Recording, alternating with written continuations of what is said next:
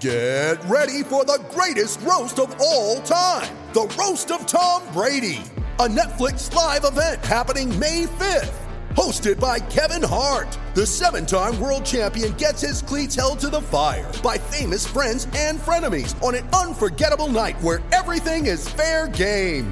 Tune in on May 5th at 5 p.m. Pacific time for the Roast of Tom Brady, live only on Netflix.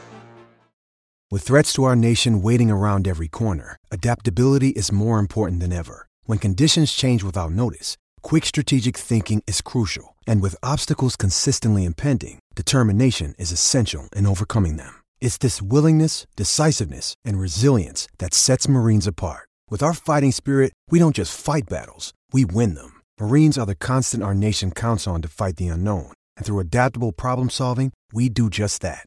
Learn more at marines.com. When you need mealtime inspiration, it's worth shopping Kroger, where you'll find over 30,000 mouth-watering choices that excite your inner foodie. And no matter what tasty choice you make, you'll enjoy our everyday low prices, plus extra ways to save, like digital coupons worth over $600 each week. You can also save up to $1 off per gallon at the pump with fuel points. More savings and more inspiring flavors make shopping Kroger worth it every time. Kroger, fresh for everyone. Fuel restrictions apply. So it's all for play for still? I think so. Do you want to bet against us?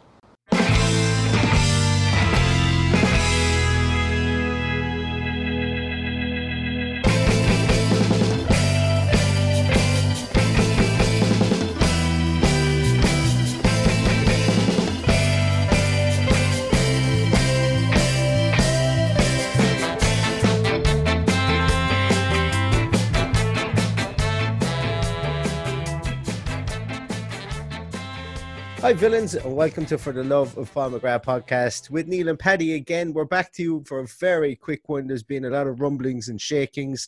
The door, if you're to believe any of the rumours, the hinges are nearly knocked off the door in Villa Park at the moment. There's been so many people coming in and out for talks, for discussions, they've been to 10 different restaurants at this stage. The company account is bled dry because the expenses account from taking everyone to dinner to try and wine them and dine them. But Villa are well and truly in the thick of the transfer window, and that's what we're going to have a quick chat to you about today. As always, as I say, I am ably assisted by the wonderful mountain of knowledge. Paddy is here again today. Paddy Kelly, how are you keeping?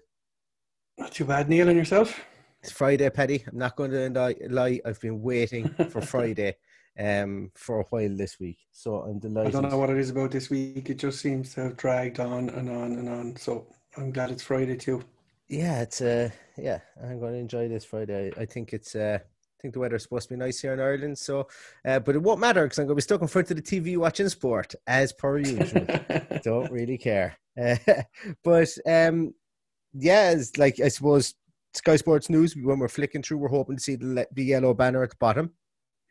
Bring up some Aston Villa news over the course of the next few days. And yesterday, was it yesterday? Yesterday, Matty Cash signed? Yeah. Jeez, it like that even seems like it was like Monday or Tuesday when he signed. There's just been so much information has come out in the last 24 hours. But Sir Matthew of Cash, former Nottingham Forest player, dashing right back, has signed for Aston Villa. 5-year deal. And apparently it was a case of when he found out that Aston Villa were the one for him, he didn't want to speak to anyone else at the dance. And what are your views on that, Paddy? How do you find, what's your thought process, I suppose, with Matty Cash? Well, what you said there, his soundings all sound good and proper for me. I know his father was a decent enough footballer and carved out a decent career for himself. Was from up around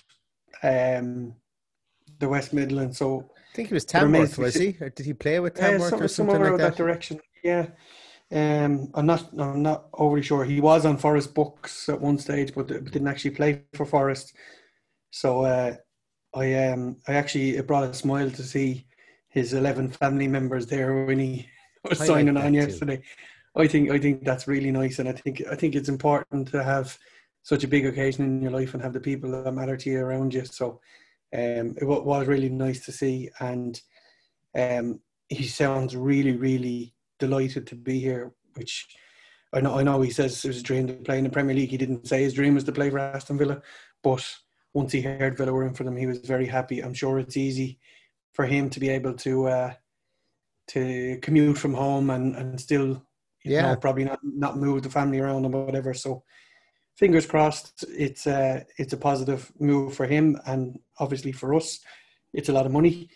You know, and that's the elephant in the room. It's just a little bit worrying that the money was spent, but look, I'm happy. I'm happy that he's there. I wish him all the best, and obviously hope that he turns into a really good signing for us. Yeah, I'm the same, and look, I've spoken to a couple of guys, as I mentioned. I've spoken to a couple of Forest fans, and you know, the word, and you see it everywhere. The Forest fans are a great bunch. In fairness, they know that. Look, listen, they've been in the championship for long enough now. They can't really stop their players from going go up to the Premier League, and all but for a goal difference situation, they could have been in the Premier League and held on to him. It's very much kind of a situation, a kind of almost a Jack Grealish light for us last year, but we felt that if we didn't get to the Premier League, we would have lost Jack Grealish, and they were the same. If they get to the Premier League, they keep a player like Matty Cash, and unfortunately, you know, goal difference and the football gods were just so badly against them that they didn't get there, and then they did lose their prized asset, or one of their prized assets, I suppose, last year. But the guys from the 1865 Forest Ramble podcast, I reached out to the guys as well just to see what they had to say, and they came back with saying that he was deservedly player of the season, best right back we've had in ages, even though he only started playing there last season. He's great at attacking, especially on the overlap. His crossing has improved, and he's gotten better at defending after a slightly shaky start, which is to be expected considering it was his first year playing at right back. He should definitely be able to step up to the Premier League level, and seems like a bloody good lad to boot. I asked the guys if maybe there was an opportunity for him to move to central midfield, and they felt that he could move there, but his style and athleticism is more suited to a wide position. He's not quite good enough to be a winger as such, but they think the right back could be a very, very good position for him, or will be a very good position for him, and he's proven to be perfect in that position at championship level. But if he was to be a central midfielder, he would definitely have to play him in kind of an old style box to box central midfielder. And I hate to hear box to box central midfielder, even though I love them. I hate to hear them because the first name that comes to my mind is Mark Kinsella, and I hope Matty Cash is indefinitely better than Mark Kinsella. Well, he's a whole lot of time to improve anyway. So we have him young, and that seems to be where we're signing. Yeah, it's interesting. I actually listened to a Nottingham Forest fan on one of the talk radios today, and a good friend of mine's a Notts Forest fan, and he can't see the midfield. He didn't. I don't think he played there at all last season. He played a couple of games the season before. Yeah. But he can't see it being a midfield option for us. But apparently, his crossing has come on leaps and bounds. He's decent delivery. But you know, the way I see it, if we're keeping Gilbert, it's either going to keep him on the periphery of the first team, or are they going to play either him or Gilbert wide in the right, which, judging by reading what I've read about Matty Cash, would suggest that Gilbert will play further forward if that's their way of thinking. There's so many combinations and permutations to think about, but I just thought it was an unusual position to be strengthening in. Obviously not knowing if that's going to open the door for one of the others to leave, but time will tell on that one. But you know, let's sit back and see now and see where he ends up. Yeah, and I'm all for moving Gilbert up a bit forward. One of my biggest, I won't say criticisms, but one of my biggest feelings about Gilbert was that he wanted to be up there anyway. You know, that's where he wanted to be. He wanted to be playing little layoff passes in around the box. He wanted to be getting down to the byline. Yes, he does have that crunch and tackle, but if you look at his crunch and tackles, it's normally from a position of trying to recover his defensive duty again. Yeah, which is fine. I have no problem with that. It looks great, and it's a nice crunching tackle. Matty Cash has a good bit about him as well. I think the two of them could be interchangeable as well.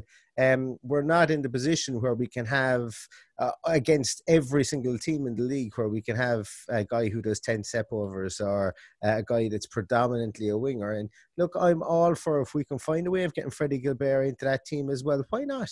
Absolutely, why not? I don't think it's an either-or situation here. It would be quite silly for us to have an either-or situation, to buy somebody to create a hole in the squad. Last year, the biggest problem was we had 16 Premier League players, and of those 16 Premier League players, 3 of them were goalkeepers.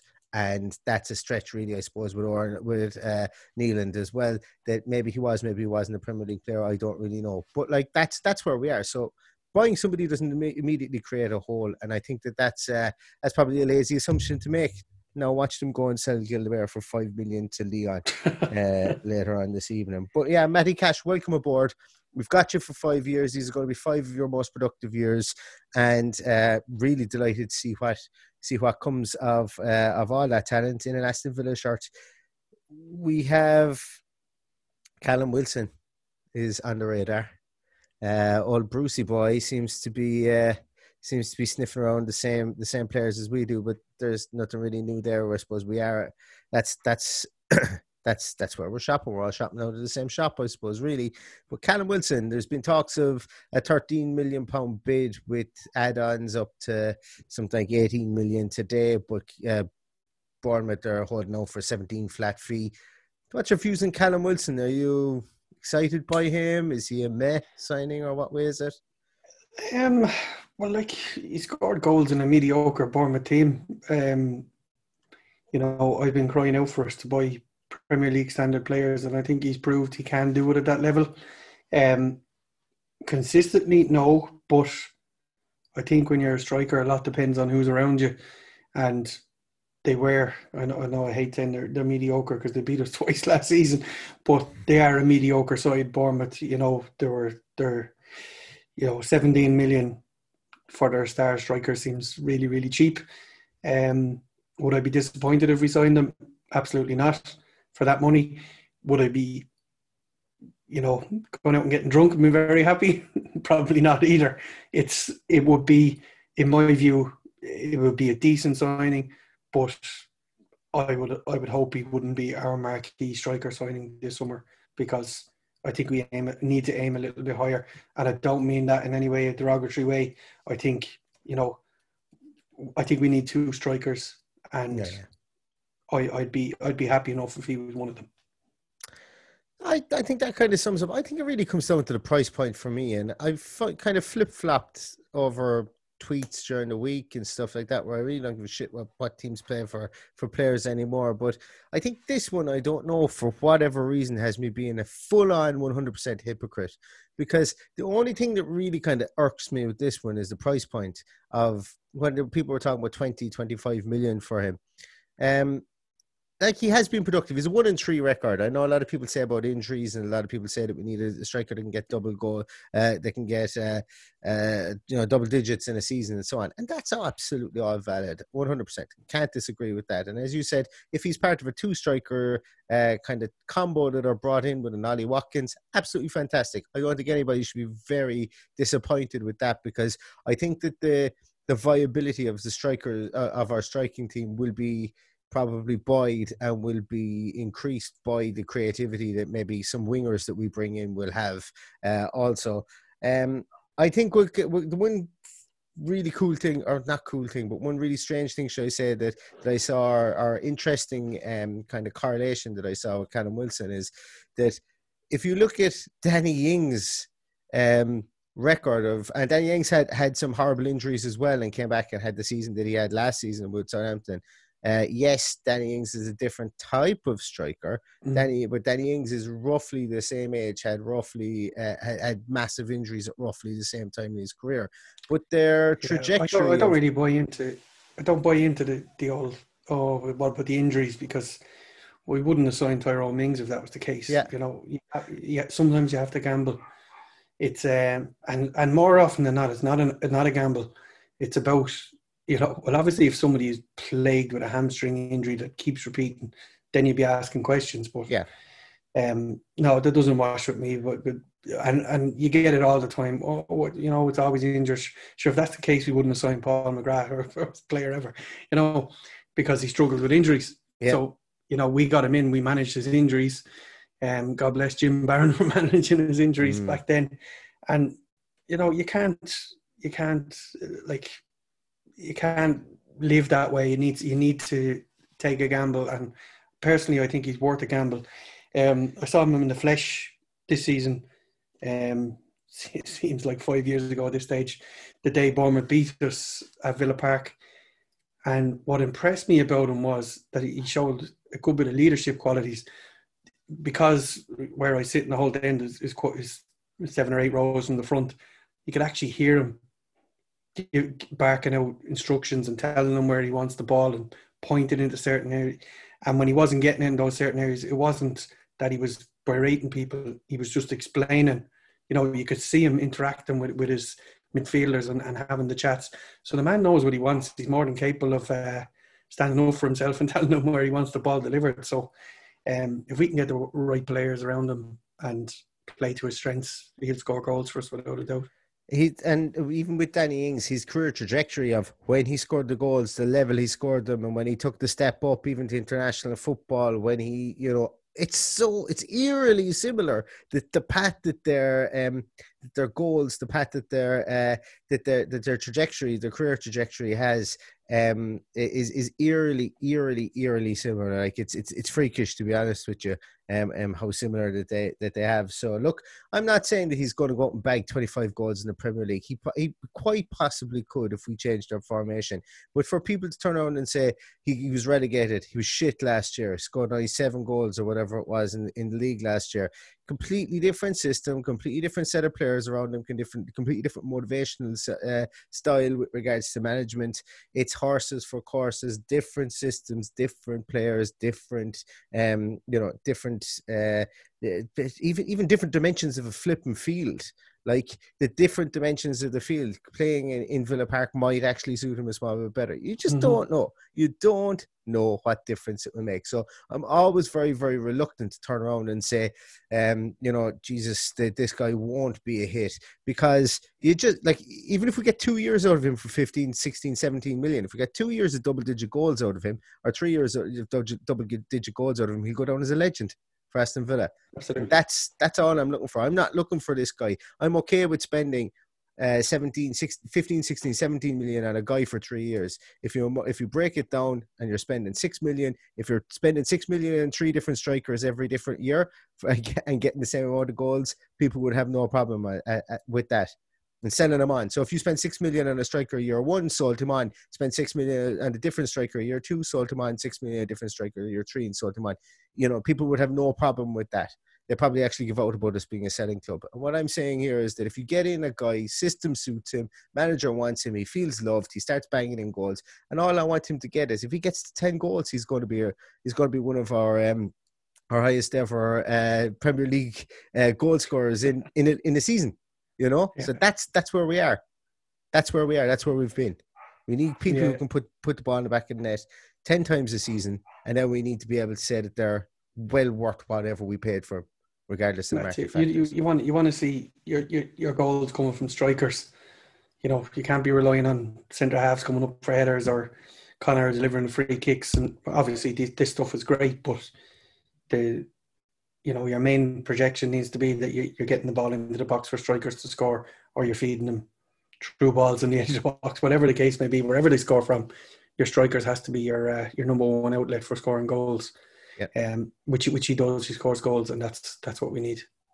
Ollie Watkins, we won't spend too much time on him because I feel that we've spoken about probably him more than anybody else. And everybody's sick of him at this stage. Well, I don't know. Sick of him is. I just want him to sign. It's like when you pull out the Argos catalogue or the Smiths catalogue. People here in the UK mightn't know about Smiths, but in Ireland we've got a Smiths superstore. And when you're a kid, you'd pull out the Smiths catalogue in August, and you'd start marking off what you want to get from Santa Claus, and then you still had 3 months to wait. That's kind of where we are with Ollie Watkins. We either want in or out at this stage. We want to know if we're getting him or not, and then if we can move on, I think. But Ollie Watkins. Well, I think for want of a better phrase, it's time to shit or get off the pot with Ollie Watkins. Yeah. because we can't afford to be messing around with that one and be left in a situation where we have been in a number of transfer windows with no strikers. So I would be calling Brentford's bluff at this stage if they're fighting over 2, 3, 4 million, whatever it is. Just say, you can have this. We can come to such agreement, or we'll move on. And I think that I'm sure they'll want to sell it. I'm sure they'll want to sell too, because that's big money for a club like Brentford. The club is worth 60 million, and essentially their two biggest assets. They want more or less the value of their club for between Benrahma and Ollie Watkins. Not quite 60 million, but anywhere between 48 and 50, I think, is what they're looking for. 45 and 50. They're looking for the two of them, because it came out today that Benrahma, they're looking for 20 million. And I think potentially Villa are frustrated. Villa would like to buy both players, I think. I don't think that's a secret, but I think they're kind of frustrated at the dragging the heels in the valuation of and I'm not saying that we shouldn't pay 28 million or whatever, but I think that potentially what's happened here is that the price tag has gone up, and it's been kind of maybe unclear kind of negotiation, I think, since day one, with Ollie Watkins. And I think potentially that they're just kind of dragging their heels on side Benrahma as well. But then again, I do have a theory as well that Benrahma doesn't transfer to the Premier League, and as well as we would hope that he would, or we would think he would, given that he's a 25-year-old player that's only really kind of turned it on the last 2 years in the Championship. But there could be a theory in that as well. I would love to have both of them. I would love to rock up to Brentford and say, listen, there's 42 million. It's worth over 66% of the value of your whole club. Take it and go away. Yeah. And you've got a new stadium. I think so. And you've got a new stadium, and you've got more money than anybody else in the Championship. Just go away, spend it. They could be. We don't know what's going on in the negotiations. They could be. Yeah, saying, of course. Well, we could be looking for these guys to get us promoted next year. So they're hanging around. It's and they probably need this with the new stadium. They probably have banked in and said, listen, we need to get promoted soon. The one fear I have with Ollie Watkins is the longer this drags on, we could end up with a Neil Maupay situation where we wanted to sign him, we were in to sign him, we negotiated, and then somebody else came in and took him. So if he wants him, go get him. We have to empty the wallet this year. I really think we do. Otherwise, we're in a bit of trouble. So, my opinion would be, if you want Callum Wilson, pay it. If you want Ollie Watkins, pay it. If you want Benrahma, pay it. I would be more than happy. There's a couple of other players you'd like to bring in, but if they signed all of them, that really improves us as a team. So, if they come in, if you said to me you can't bring in anyone else other than them, I'd kind of go, yeah, okay, that might be enough to push us on a bit, and then we build on it year on year. Obviously, I'd like to go out and go with a blank checkbook and sign a load of world-class players, but that's not going to happen straight away. But, if you said we can have them now, would you be happy with that for this transfer window? I'd go, yeah, no problem. We may need to buy more in January, but for this transfer window, that might be just enough to get us through till Christmas. Yeah, I agree. And for those on Twitter that like to equate this to, well, you held firm to your guns with Jack Grealish's pricing of whatever we wanted, 18 million, whatever it was. I think the difference here is more or less is likely the structure of payments, especially the Callum Wilson piece. It seems to be a structure of payments. They wanted 17 million up front. We were offering something like 18 to 20, over time. And they wanted actually less money, but just wanted it up front. And I think if Villa will come to some sort of an agreement on that, I think that's just posturing on both teams that you have to do. I think more so with the Ollie Watkins thing, I think it kind of became conflated or convoluted, should I say, because they were probably bidding on both players at the time, and then they probably said, right, we don't want Benrahma, and then the price of Ollie Watkins went up, and it just got a bit messy, I suppose, from that side of things. But I'm fully sure that we see Ollie Watkins in the Villa shirt. I'm fully sure we see Callum Wilson in the Villa shirt. I would even go so far as to say we would see both of them. We could see both of them in the Villa shirt before next Monday. No, in the know, as I say, I'm a KFA. I know fuck all, but I just have I just have a feeling. Just have a feeling. Just like that morning, I woke up during the week and I said, "I have a feeling we're going to sign somebody today, or a feeling we're going to be heavy linked or have a bid accepted for somebody today." I just have that feeling again that it's going to be like London buses, that we get to at the same time. We're going to need someone to score goals at one end, Paddy, but we're also going to need someone to stand in goals at the other end and stop them. And there's been names that have been bandied around and rumoured, and I was always of the opinion that we were not going to have our goalkeeper on the roster at the moment within the squad, that we were always going to bring him in from outside.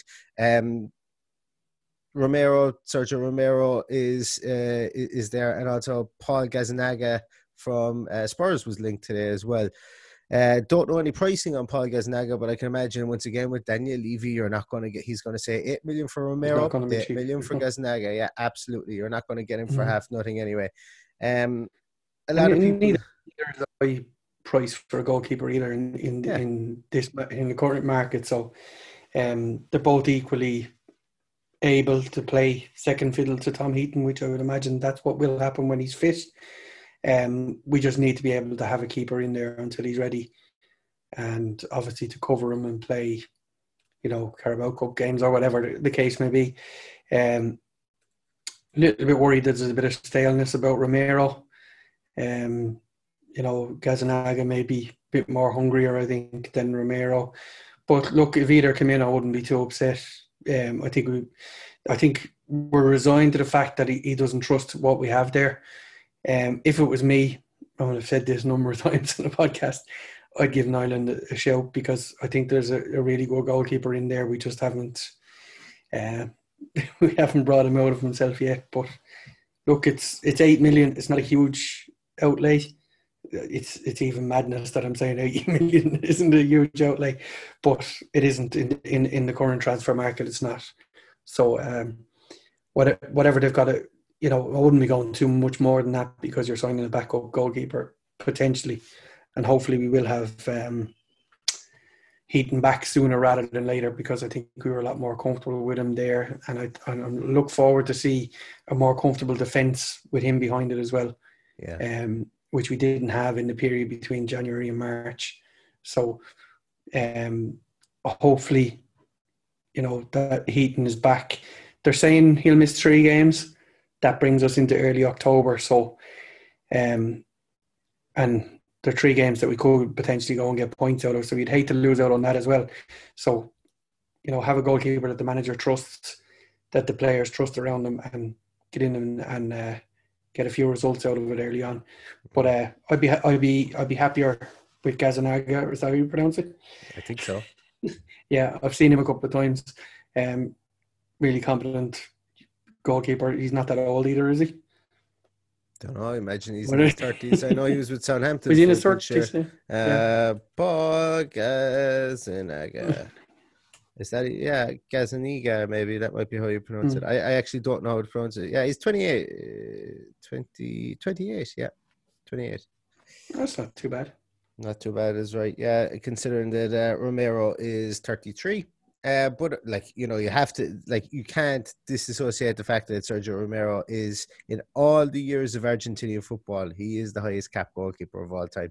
And considering that he was still being capped by Argentina, even though he was playing bit parts at Manchester United, it says a lot. Tells you what it's all about, really. Yeah, it says an awful lot about him being, a dependable player, a good player. And look, I'm quite sure he was being capped by Diego Maradona, so I give nutcases are taken to him and picking him and seeing something in him as well. Then that can be seen as a positive too.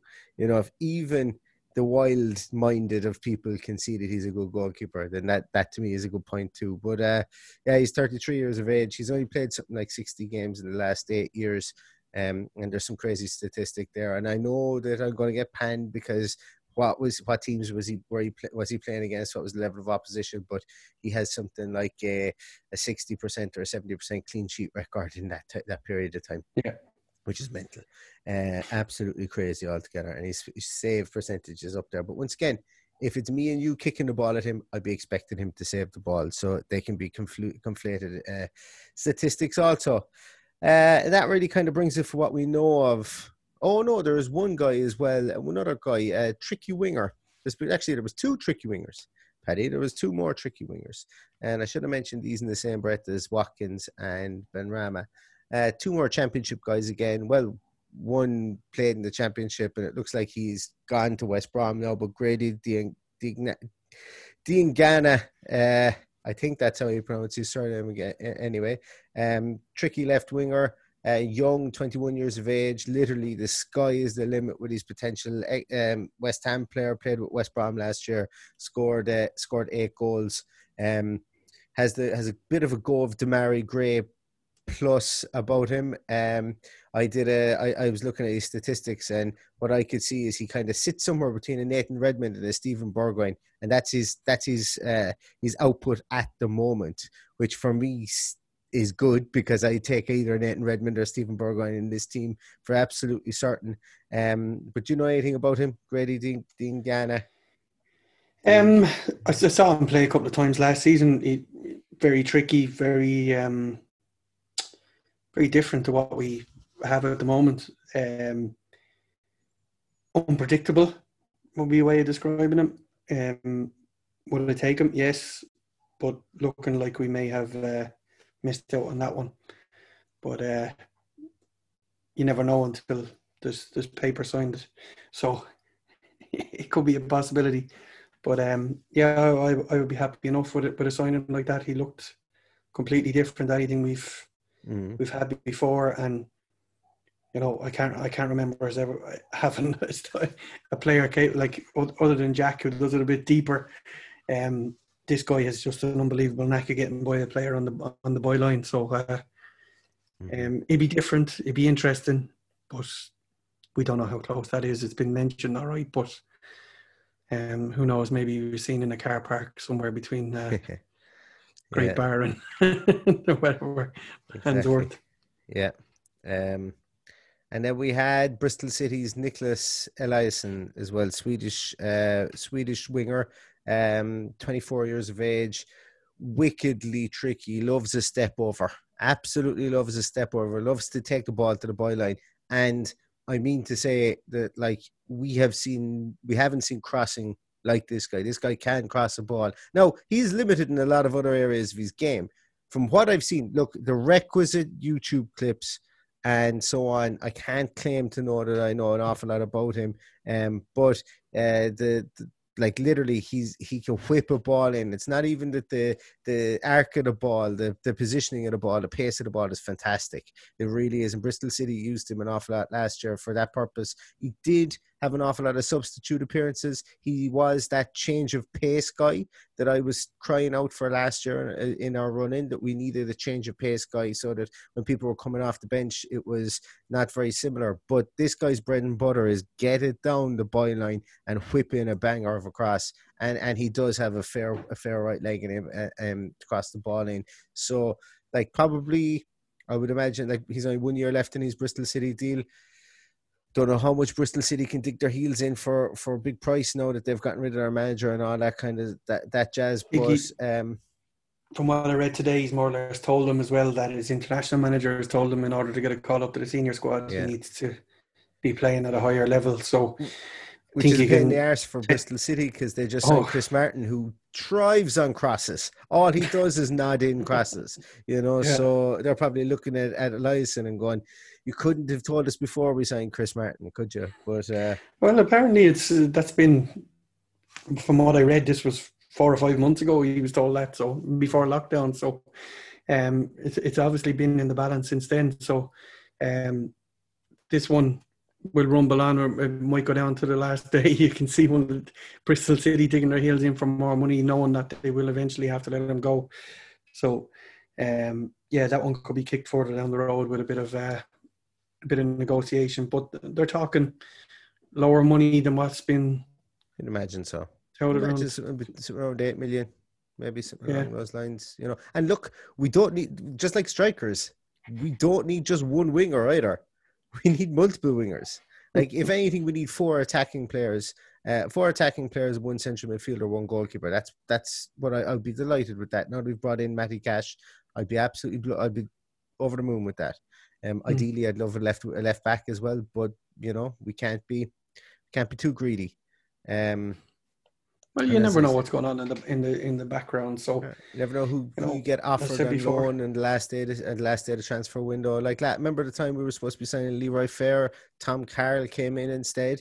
We had medically with Leroy Fair. He failed it, I think it was, or he decided he wasn't going to come. And Swansea said he doesn't want to go, but we'd love to get Tom Carroll out there. And they went, fuck it, yeah. And then Tom Carroll got injured and the drive up, as is his way.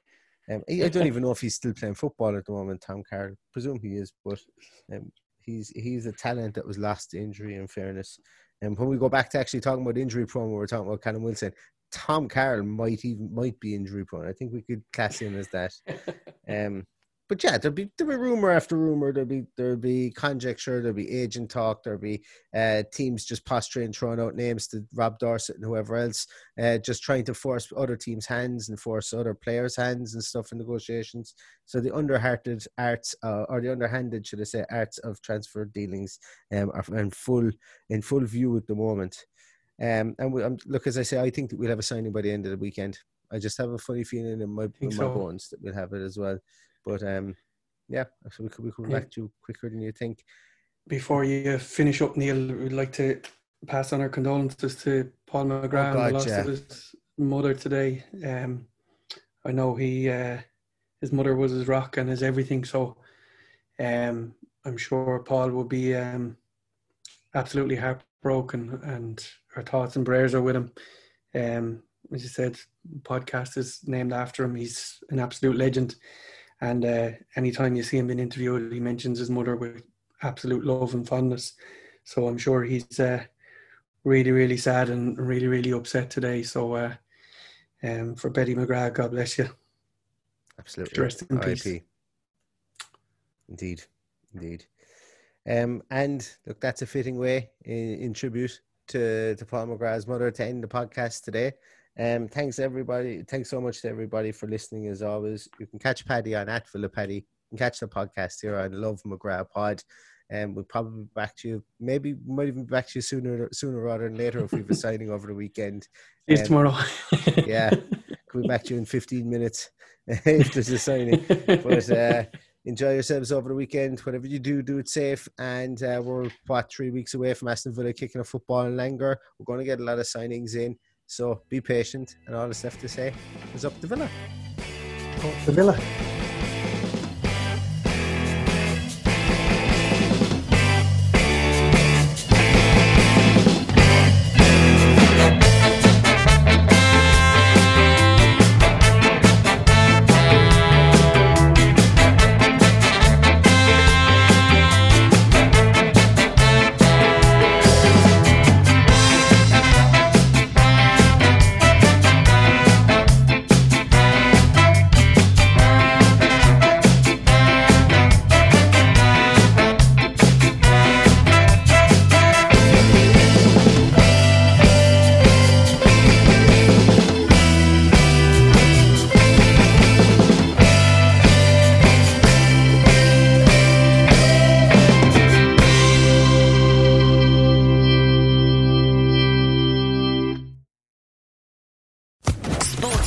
Podcast Network. Hello, it is Ryan, and I was on a flight the other day playing one of my favorite social spin slot games on ChumbaCasino.com. I looked over at the person sitting next to me, and you know what they were doing? They were also playing Chumba Casino. Coincidence? I think not. Everybody's loving having fun with it. Chumba Casino is home to hundreds of casino-style games that you can play for free anytime, anywhere, even at 30,000 feet. So sign up now at ChumbaCasino.com to claim your free welcome bonus. That's ChumbaCasino.com and live the Chumba life. No purchase necessary. VGW. Void where prohibited by law. See terms and conditions. 18+.